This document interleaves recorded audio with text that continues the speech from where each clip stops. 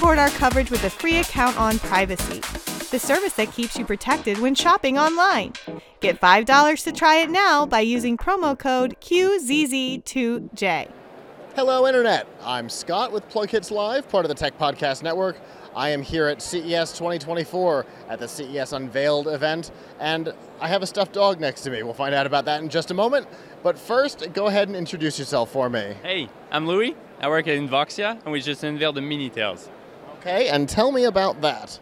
Well, the Minitailz, the easiest way of describing it is that it's a smartwatch, but for dogs. It has three main features. Basically, it can GPS track your dog so that you don't lose your dog. That's basically the first important point.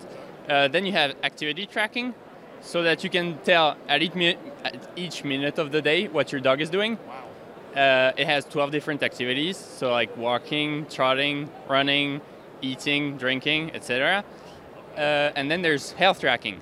It can tell your resting heart rate, the resting respiratory rate, and then there's a few new features. It can diagnose AFib, which is atrial fibrillation. That's only on the new generation. Wow. Yeah, it's a very prominent problem. It's a type of arrhythmia that's quite prominent in dogs. It's like 10% of dogs, and it gets even higher with aging dogs. And you can detect it because the problem is your dog can't talk to you. So usually you detect it too late, but it's highly treatable.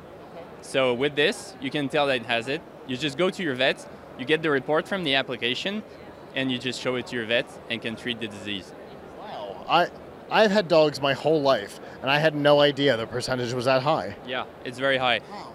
At like 12 years old, not every dog gets to 12 years old, but it gets up to like 25% of them that has the disease. It's kind of crazy. Wow, that's wild. Yeah. What else have we got new in this generation? Well, it's much smaller. As you can see, this dog is pretty small, and it fits in pretty well, so that you can fit it on smaller dogs, but it's also more comfortable with bigger dogs.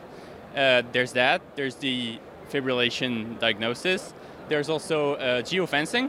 You can predefine a little zone, and when your dog gets out of it, you get a notification in case your dog is running away, And then there's also using LLM models. You can get little reports every day that takes all this information, the GPS tracking, the activity tracking, the health tracking, puts it all in a pretty convenient report. Sometimes it'll just tell you like same old, the dog is doing just fine, but sometimes it will tell you like maybe the cardiac rhythm is going a little high, is it getting a little hotter, your dog's breathing a little higher, yeah. Okay. That's really cool. So it's using AI to determine abnormalities and variations. Exactly. Is it based on just your dog or also like the average dog Good as well? Question. We have different baselines.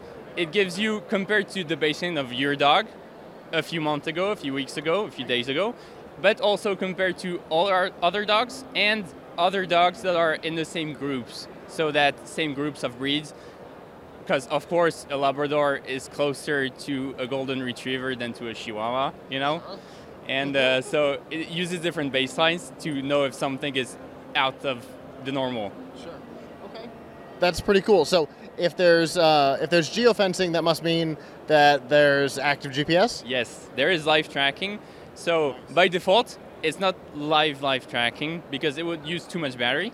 The battery, by the way, lasts for 2 weeks, so that's pretty convenient. Wow. But if you have, for example, this notification that it got out of the zone, you can activate live tracking so that you can follow your dog around and it's active tracking. And then when it's not active, is it doing like geofencing processing on the device and then sending reports on a regular basis? The device can trigger the notification, but usually it doesn't send the information if there's not something interesting like, oh, it got out of the zone. So it's like holding data for whatever and then batch processing? In the cache, yeah. Very cool. So that must mean there's a subscription. So how much does the device cost and subscription? So the device just came out today, and it's $99 to buy the collar when you buy it. And then there's a subscription of $850 every month. Okay.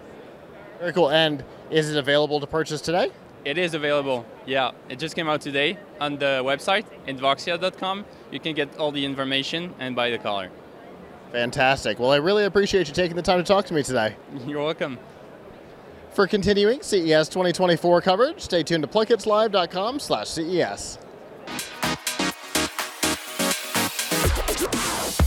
The Tech Podcast Network CES 2024 coverage is executive produced by Michelle Mendez. Technical directors are Kurt Corliss and Adam Barker.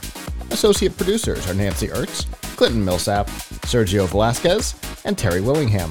Voiceover by Aaron Hurst. Our hosts are Marlo Anderson, Don Bain, Todd Cochran, Scott Ertz, and Christopher Jordan. Studio and equipment are provided by Plughits Productions. This has been a Tech Podcast Network broadcast, copyright 2024.